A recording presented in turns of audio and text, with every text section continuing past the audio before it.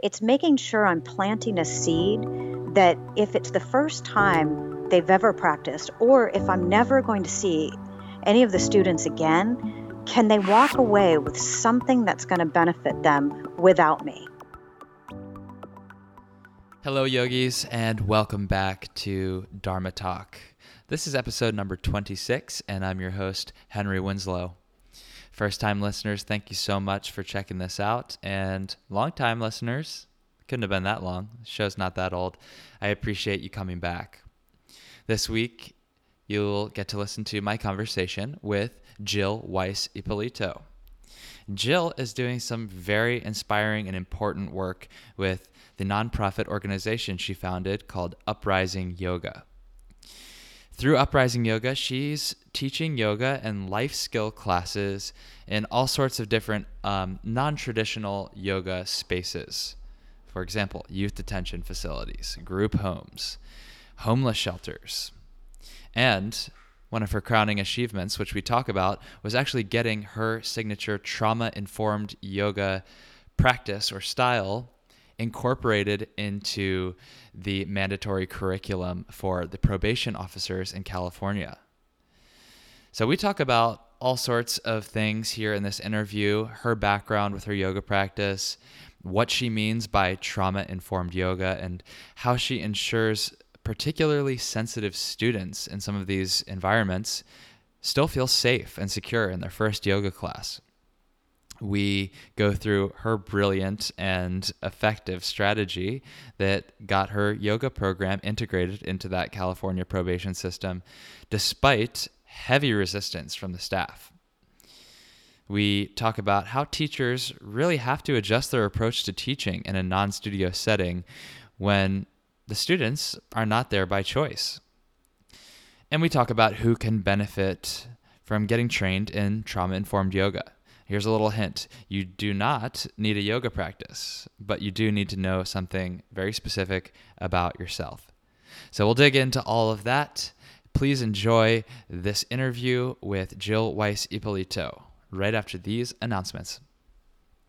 Yogis, I've got a whole bunch of special events and workshops coming up this fall that I hope you can join me for. First, on September 15th at Yoga Fitness Herald Square in Manhattan, I'm teaching a workshop called Backbending for Health and Joy.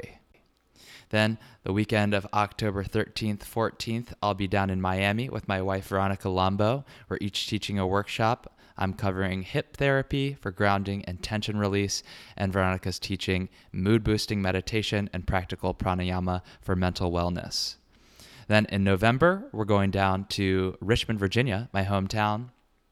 And the weekend of November 16th through 18th, I'll be teaching a couple workshops at the Yoga Dojo, Take Control Through Lightness, and Find Power in Vulnerability. Then the following weekend, November 24th and 25th, right after Thanksgiving, I'll be teaching another hips workshop at Hot Yoga Richmond, and the next day, Veronica will teach a workshop called Sadhana, Creating Your Yoga Practice Beyond the Poses. Also, at the beginning of November, I'm going to be stopping through the One Fire Hot Yoga Festival down in Mexico, so I hope our schedules align. If you can come to any of my workshops or you're going to One Fire, come say hi. Love to meet you in person. You can find the details for all those workshops at henrywins.com/events. What's your purpose? What's your vision? What mark will you leave on this planet long after you're gone? I'm Henry Winslow, and you're listening to Dharma Talk, the only podcast where I interview inspirational yogis on how they're changing the world in their own unique ways. Whether you're still searching for your purpose or already walking the path, I hope these stories get you excited to live your Dharma. Hello, Dharma Talk community, and welcome back to another episode. Today, I've got a new friend on the line, Jill Ippolito. Incarcerated as an adult, Jill turned her life around with yoga and went on to complete over 900 hours of yoga teacher training. In 2011, Jill founded Uprising Yoga and began teaching yoga life skill classes in youth detention facilities, group homes, hospitals, schools, camps, homeless shelters, and underserved communities. Now, Jill educates hundreds of yoga instructors childcare providers, and mental health professionals, and educators worldwide through her international trauma-informed yoga trainings. And she advocates for the reformation of prison and probation culture through yoga. Jill, it's such a pleasure to have you on the show. How are you today? I'm terrific. Great. How are you doing? I'm doing well. I'm here in California. Just got back from a pretty long travel stint through Southeast Asia, so it's nice to be back in the comfort in the U.S. Welcome back. Thanks. We always start these interviews with the exact same question. Today will be no different. I think I have a little bit of the sense from it based on your intro, but I'll let you answer the question. What does the word Dharma mean to you, and what is your Dharma as you understand it today? Oh, thank you. That is a great question. I love that. I had to look up Dharma. It's not in my vocabulary as regular, but I find that I do it naturally. I looked up what it means to me, and it's giving back, and not just the way of, oh, how can I give something to someone, but giving of yourself and from where you're at. So it could be a generosity, a kindness, a smile, something that's not overwhelming. That to me is what Dharma means, is more of a generosity as a habit and a spiritual offering. And my Dharma today is probably coming from that place. As simple as I can answer it is responding to a need and seeing something that I could do, then I respond. I think it's that simple. It is a very elegantly put and simple explanation. And what I like most about what you said is that it doesn't need to be some kind of overwhelming, grandiose gesture. Even the smallest little things can create that habit. And habit is what determines how we live our life. So thank you for that nice answer. Sure. I think when people think of giving, it's either running around and shopping or having to do something right or going beyond your means. And there's a giving that becomes about a need to fulfill something that the other person may not want or need. So there's it's not a natural coming from generosity and kindness. It's coming from the person that's giving that needs to fulfill something, right. Like an ego. And so there's a big difference. And I think that's why I wanted to simplify it down to habit of just a natural kindness. Mm-hmm. So in your intro, I spoke on the fact that you were incarcerated as an adult, and then that was your path into discovering yoga. I'd love to hear a little bit more about that, if you're willing to share how you discovered yoga and how that played into your, I guess, re-entry into regular life. Sure. Okay. Well, I was arrested as a teenager as well. So throughout high school, I had been arrested for, as I tell the kids in juvenile hall, for not running fast enough when the cops showed up. But so twice I was arrested as a youth, and back then it was my mom just picked me up, and the first time she just took me back to the party and dropped me off. So it's not like I did hard time as a kid. Very different than what I see when I go and teach yoga in juvenile hall. So that was the first one, and the second one I did not remember my mom coming to pick me up. She had to remind me that I was arrested, and she picked me up from the same place I had been teaching in juvenile hall as an adult. And I didn't remember that. So it gave me great concern to start studying trauma and how we process that. And the third time as an adult, it was because of addictions, drugs and alcohol. And I was sent to go to a 12-step recovery program. I had a probation officer that I was supposed to meet with for about a year and a half, and I wasn't supposed to leave the country, and I was under all these conditions with a felony charge. And I went to the 12-step meetings and there were bright lights and people sitting around, and I was terrified of that connection. And around that time, I saw $10 for 10 days at a Bikram yoga studio. And I said, well, what's that? And I bought the $10 for 10 days and I stepped into my first yoga class. Hated everything about it, you know, but, was determined to do those 10 days or as many of those days that I could.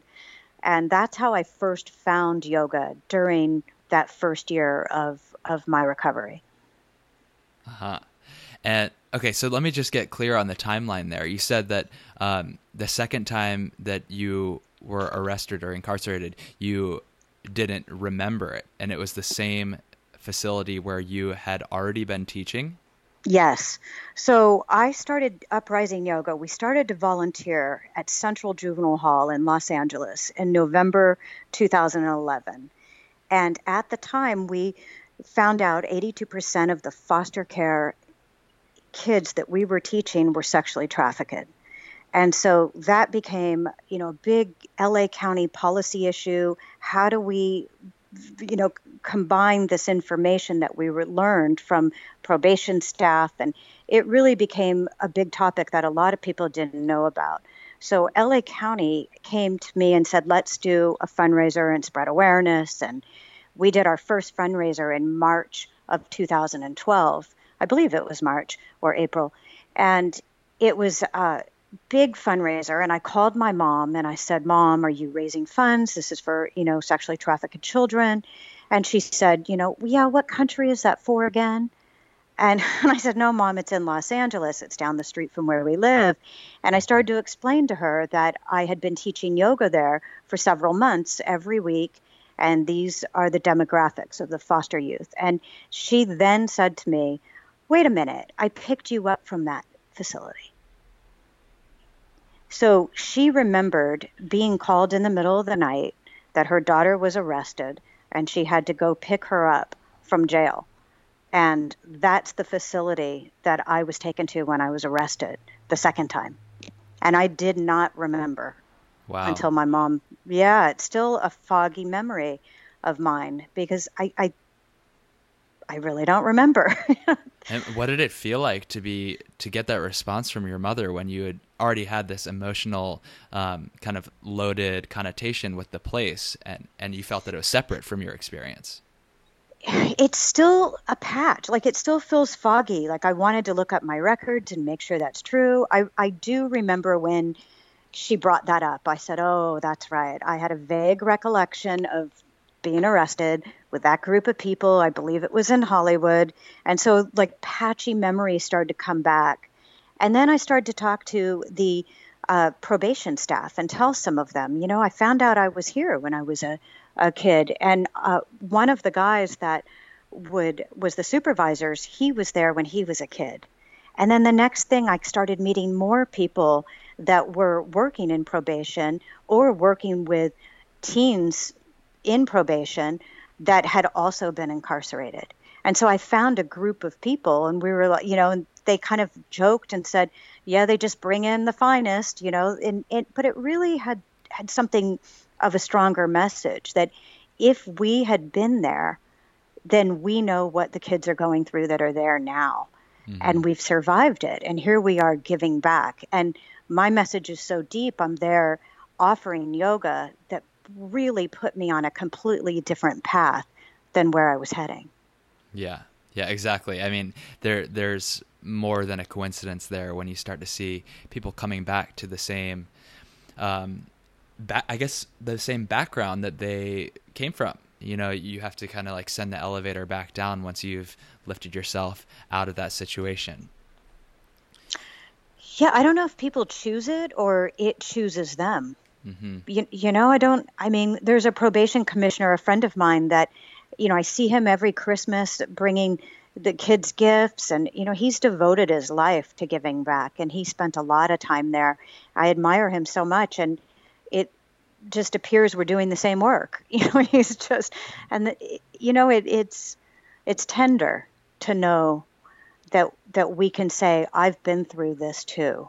and here's a way out. Like it's an inspiration that you can give somebody that's suffering at that time.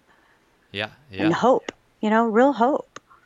Because most often the kids don't see me as that. I'm a kind of a cleaned up adult now that, and like could probably be some of their grandmother. I could be the age of their grandmother, Mm-hmm.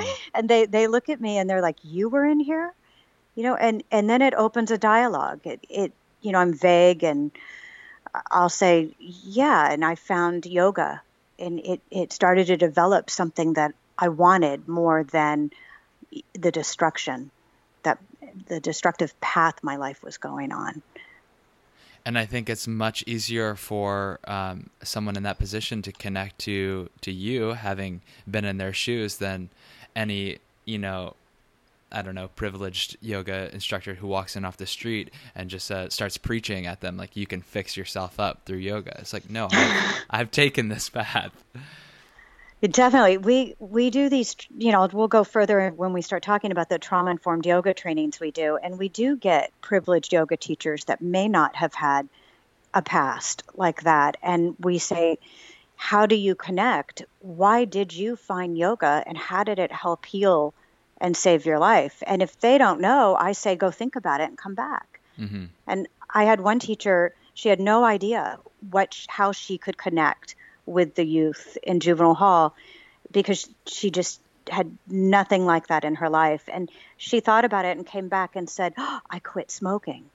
And I was like, perfect. Just talk about how yoga helped you quit smoking. A lot of the kids in here could relate to that. Yeah. So earlier on, you mentioned that your first foray into yoga practice was a 10-class card at a Bikram studio. But I also heard you start to tie in your experience of blocking out this memory of being incarcerated into how you've kind of switched your teaching into more trauma-informed methodology. What does your current yoga practice look like personally? What is your practice these days? Are you still doing the Bikram? Are you doing something a little different? And how has it evolved to support you on your path? Oh, I'm so glad you asked that because I'm excited about my yoga practice now. It has not always been, go steady, falls off, go steady, falls off. And a lot of experimental, in the beginning, my Bikram yoga looked like, who is that in the mirror? How do I get my postures to look perfect? So I had perfection in a mirror. I didn't like what I saw. I had body image distortion. I had a similar addictive quality of maybe obsession of going every day, standing in the front row. There was an aggression to my yoga practice in the beginning that I don't think it has the kindness I have now. That was, gosh, almost like 17 years ago, 18 years ago when 60, something like that. And it's evolved into a kindness. I am back with Bikram yoga recently because I went to Hawaii and taught for 3 weeks in Kauai at the Bikram studio. And I fell in love with it again. The structure, the heat.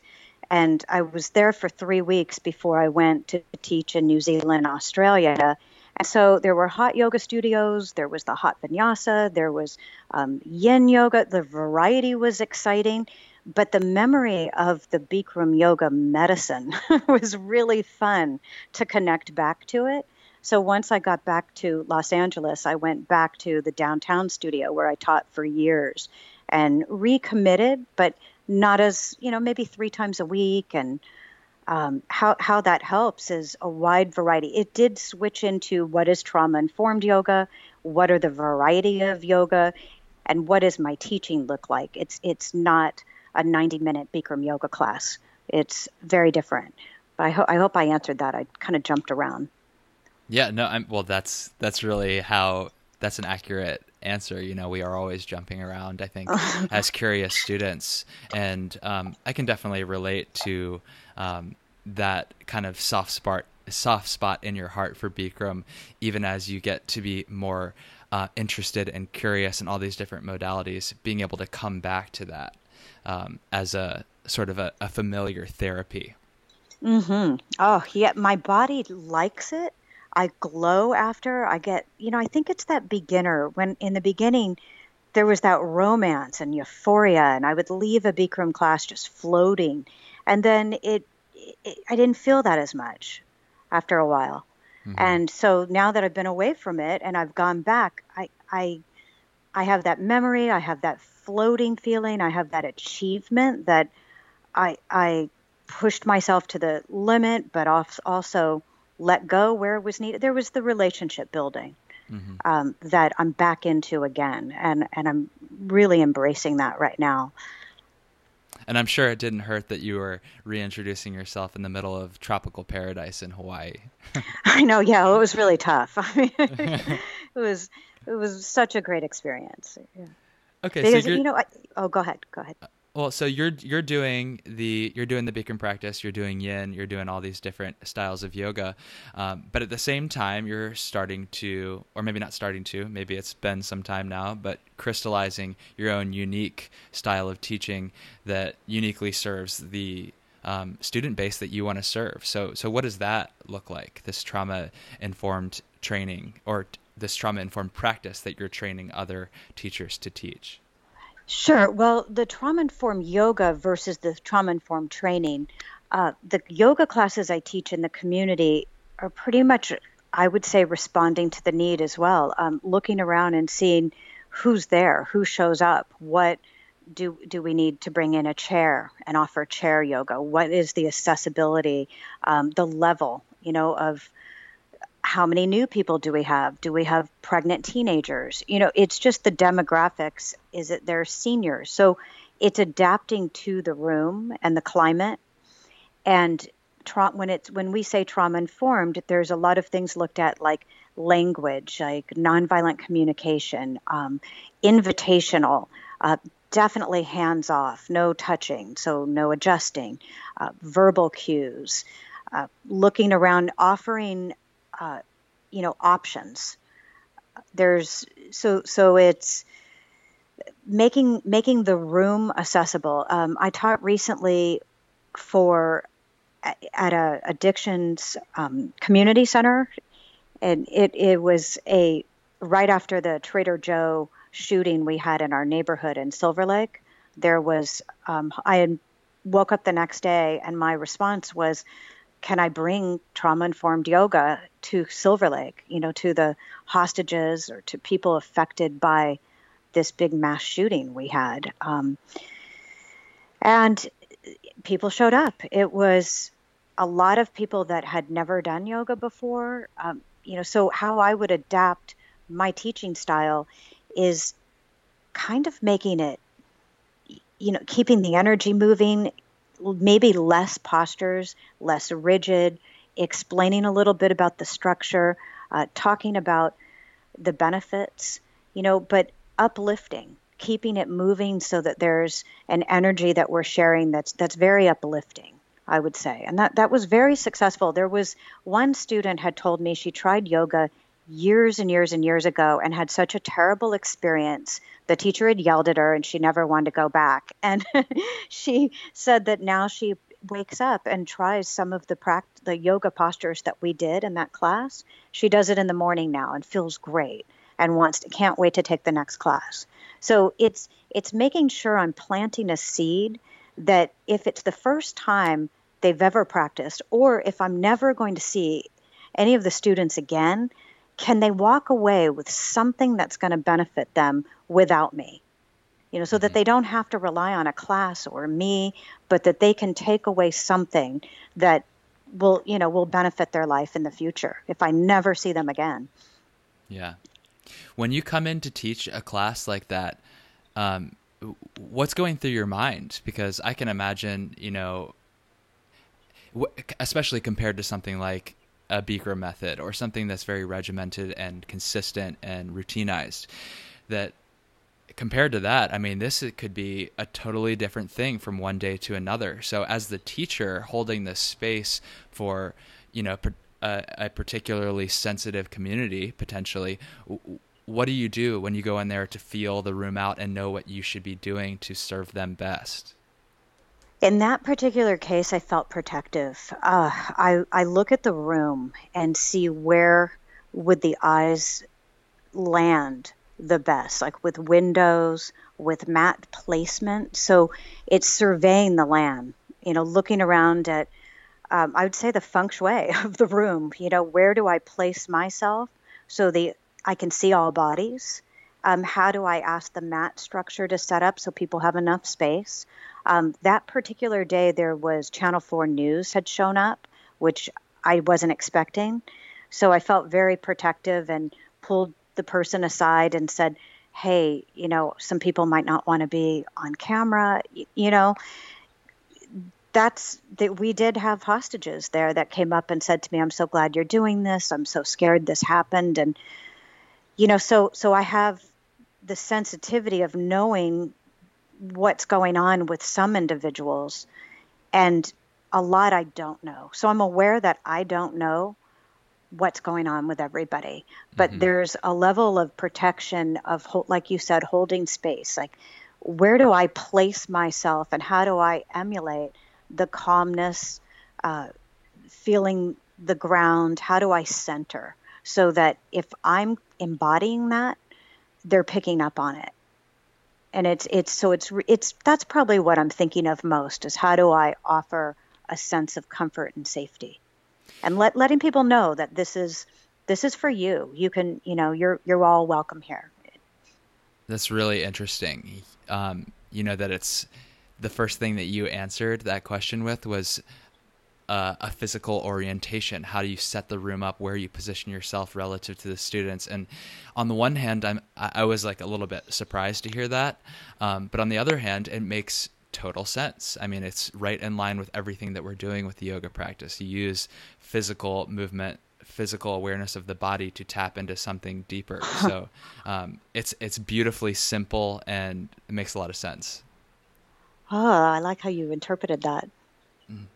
Yeah, it's interesting when you're expressing the way that your own thought process, maybe certain things are taken for granted. But for me, that was something that really jumped out at me, that it was so physically oriented as a way to create that sense of security. It's not about, asking people or probing or prodding too much. It's just you use the space and the feng shui, as you put it, to just create that environment. Well, yeah, we walk into a lot of environments. That's the main thing, like with the trauma-informed yoga trainings, is we've taught in lockdown psychiatric hospitals, and so what we do in a situation like that is we had like 23 adults, most medicated. There's chairs, there's couches. The bodies are sinking into the couches and the spines are curved. We want them upright. Like, can they stand? You have to think of things like that. Where do I place myself so that I can maybe get mobility when this room's too crowded? When we go into juvenile hall, there's staff. And so we want the kids' eyes on us, not on staff, because staff might make gestures back and forth with them. So it's also, putting yourself as the center of the focus. But also, I've been aware that, because people have asked me, why am I so naturally comfortable of walking into men's prisons, women's prisons, and in situations that I've never been, how am I comfortable there, and how am I asking other students to be comfortable? And I think it goes back to growing up in a very violent upbringing, and it's like adult children of alcoholism, ACA. It's, you survey the room, energies, and you protect yourself and others. So I think it's an energy. Yeah, that totally makes sense. Even if you haven't been in that exact same situation, there are elements there that you can relate to, and that empathy really comes through from a teacher-student relationship. Yeah, asking questions. What are the needs here, and how do I provide that? And Jill, I'm sure it hasn't always been an immediate connection when you step into these very diverse situations to teach. So maybe you can tell us about a time that you really struggled with that, or you hit a wall in some other sense with teaching this style of yoga. What happened in that situation, and then what did you do to get through it? Oh gosh, yeah. In the beginning, it was very difficult to have staff accept us. They seemed to roll their eyes, you know, oh, here comes yoga. Like in the very beginning, we needed staff buy-in. We needed them to present this to the kids that this is the time slot that they're going to be doing this. And it had to be beneficial to them. And in the beginning, it wasn't. It was, To them, the staff? yes. Okay. The staff found it like maybe an intrusion. I mean, they just weren't on board in the beginning. And I think I can recall going home in tears, and I think a lot of us felt that way. And one of the ways that we support each other was giving each other, making sure we were on phone numbers so that we could call and reach out to somebody that understands it, knows that we're doing this for a bigger cause and a bigger mission. We're not just alone going in and volunteering, but this is a larger mission, and that we believe in the healing that we're bringing. I know another way that the way that worked the best for me was to see that, okay, we're not welcome here. We're not well received. And let me try to understand why. And I got that staff is overworked, stressed, and they need yoga too. And sometimes they're a little jealous that everybody's there to support the youth or the kids. And they're like, well, what about me? I'm overworked. I'm tired. I can't sit down and take a break. Why do they get to? And so there's that tension. And so I went to the downtown Bikram Yoga Studio where I was working at the time, and I asked the owner if I could offer passes to the staff. And she gave me cards for like free 10 days and little cards on them. And I passed them out and I said, oh, I'd love it if you come to my yoga class. And here's, 10 free days. I'd love it if you experienced it. And the one probation staff member that I had the most trouble with, who, I dreaded going to the class when she was there, she showed up one day at my class. And I was so excited. And so that's what I think I met their needs. I understood their frustration was that they needed yoga too. They wanted to sit and breathe and have a coping mechanism and, just take a break and connect, really.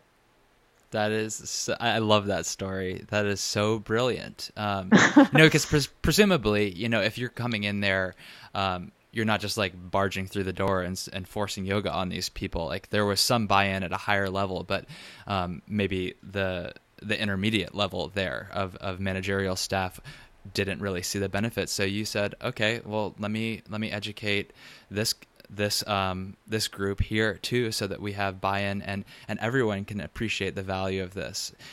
If there's a gatekeeper, you have to be able to share that with everyone and on their terms, which is what you did. So smart and very compassionate. Well done.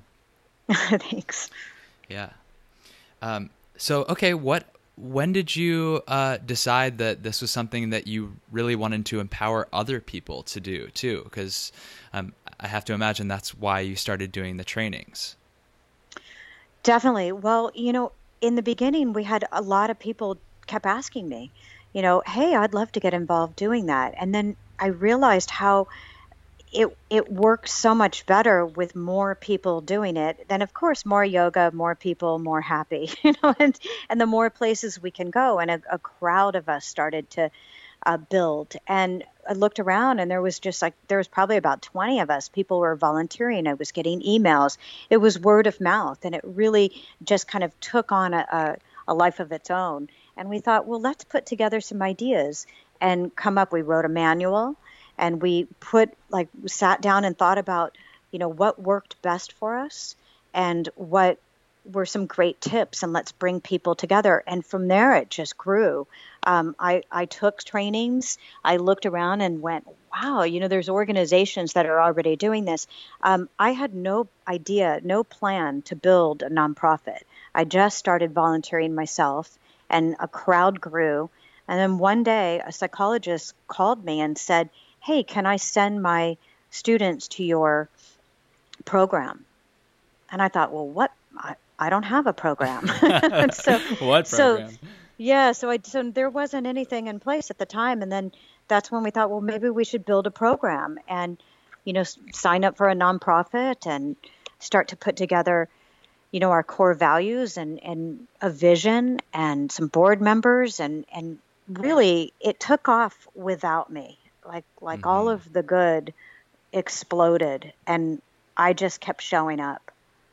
I really don't feel like I sat down and made this happen. It just, everybody just, it built and grew. Well, this is like a direct, perfect case in point example of what you were talking about earlier, where it's like, you can go out and force yourself to give something to placate your own need to give, but here in this example, it's the total opposite. The need was established so much so that you just were kind of like, okay, I have to organize something around this thing that has already been pulled out of me. And I think that's a great way to establish or validate the need for any business, nonprofit or for-profit, because you know that you're actually serving someone and you're not just building something based on a theory or concept that could or could not be of use in the world. That's funny. Yeah, I was asked to teach graduate students at Cal State University, and I was surprised, but I loved it. It was MBA graduates. And I thought, well, what are they really asking me to teach? And it was about how yoga can help with all that you just described, serving a need, but understanding what is it you have to give that is serving that need, and it just was an interesting tie-in to teach new graduates about business, like it was really interesting to tie those in together. Sure. Yeah, absolutely. I think that business owners have a lot to learn from yoga, have a lot to be gained from yoga.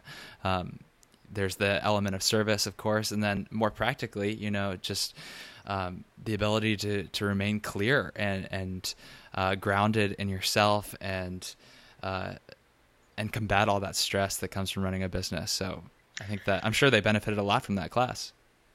Yeah, working with adults is different too. I mean, those were, I guess, young adults, but adults like I taught probation staff for a year and a half, a California state approved curriculum with their probation department.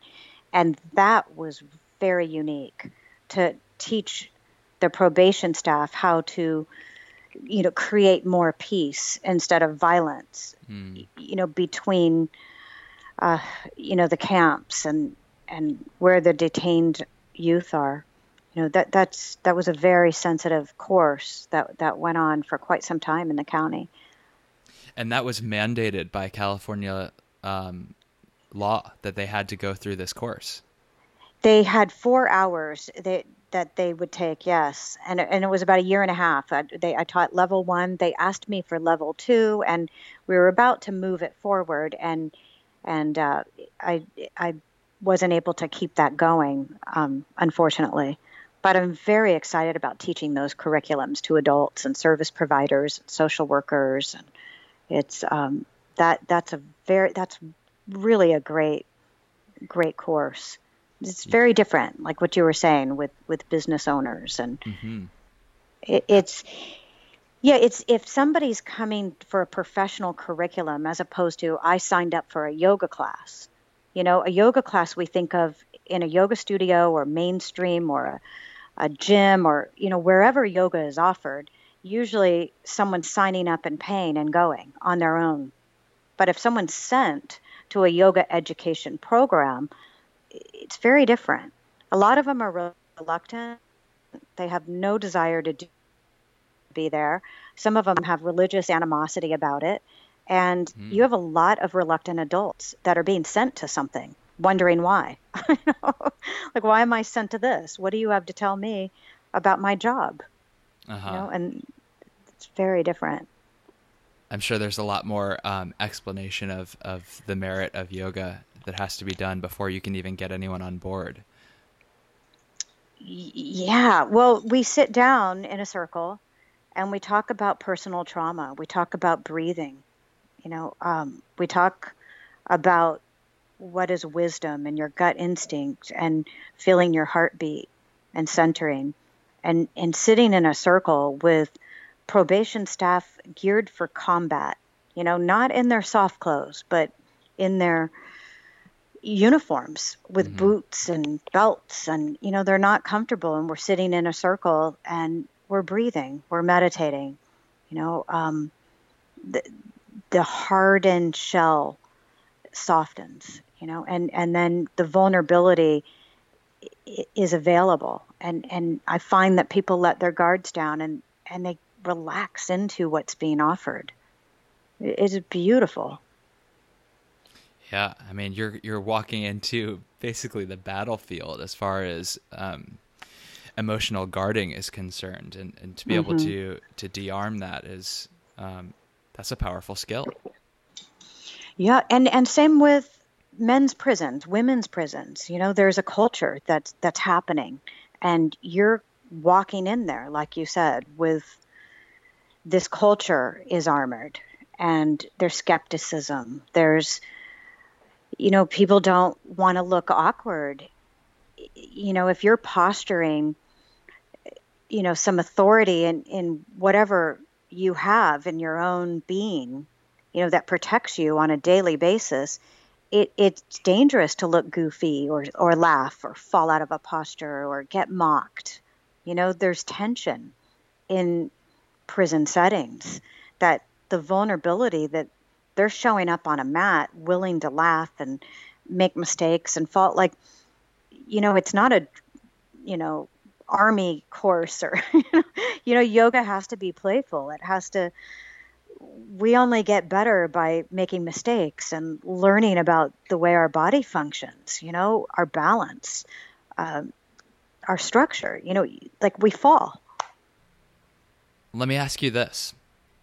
Um, you've spoken a little bit about some of the different trainees that have come through your program, and how they've connected to their why, or their ability to connect with their students. Who is your training for? Who could benefit from doing this, and why might someone choose to study the skill set of teaching trauma informed yoga? Well, it's for anyone. It's for people that are not yoga instructors, for moms, for school teachers.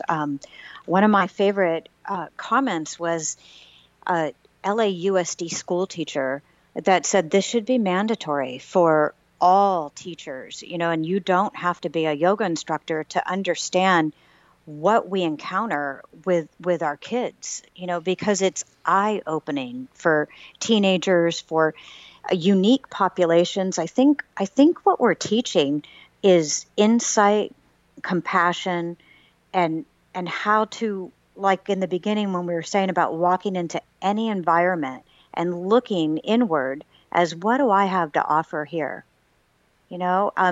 So even if you don't have a yoga practice, we had 4 social workers get a grant and come from Nashville because they wanted to know what were these yoga life skills and how can they use them to work with refugees that don't speak English. Like, and I'll never forget those ladies, because one of them raised their hand and said, "Can you just give me a yoga pose that I can teach, to relate to my client?" And we said, "Well, you want to give what you can. If you don't have a yoga practice, you're not going to give a yoga practice. You're going to start from where you are.